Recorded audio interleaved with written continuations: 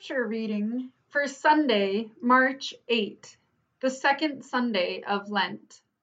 Mark chapter 5, verses 21 through 43.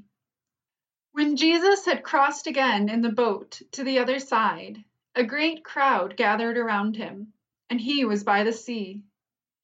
Then one of the leaders of the synagogue, named Jairus, came, and when he saw him, fell at his feet and begged him repeatedly, "My little daughter is at the point of death. Come and lay your hands on her, so that she may be made well and live." So he went with him. And a large crowd followed him and pressed in on him. Now there was a woman who had been suffering from hemorrhages for 12 years. She had endured much under many physicians, and had spent all that she had, and she was no better, but rather grew worse. She had heard about Jesus, and came up behind him in the crowd, and touched his cloak.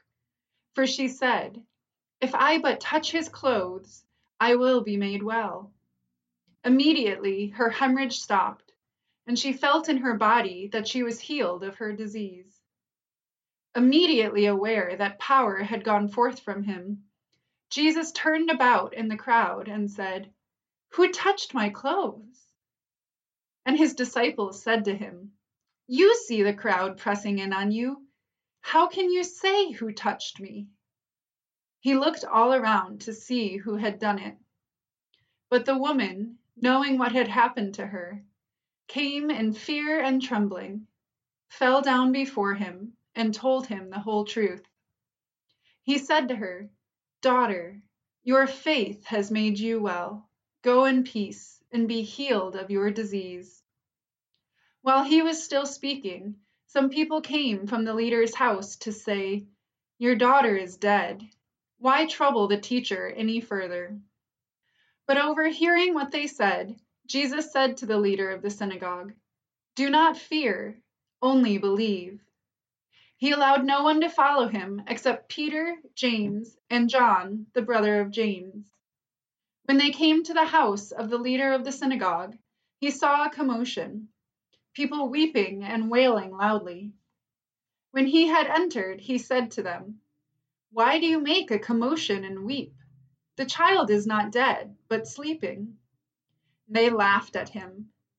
Then he put them all outside, and took the child's father and mother and those who were with him, and went in where the child was.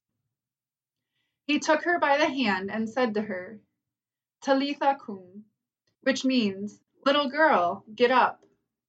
And immediately the girl got up and began to walk about. She was 12 years of age. At this they were overcome with amazement. He strictly ordered them that no one should know this, and told them to give her something to eat. One of the most amazing things to me in this passage is Jesus' steady rhythm of moving through the crowd. He is coming from an intense encounter with a legion of demons, which resulted in the locals urging Jesus to leave. And yet he left that behind in the Gerasenes, and is fully present to the crowd. Further, he has received a plea to assist a dying girl, and yet he does not let the sense of urgency rush him. On page 56 of her book, An Altar in the World, Barbara Brown Taylor names the hard truth that many of us might struggle to copy Jesus.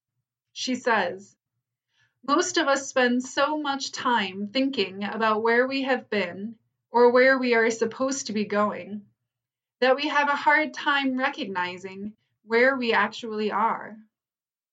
When someone asks us where we want to be in our lives, the last thing that occurs to us is to look down at our feet and say, 'Here, I guess, since this is where I am.' There is nothing wrong with learning from our past, nor with planning ahead.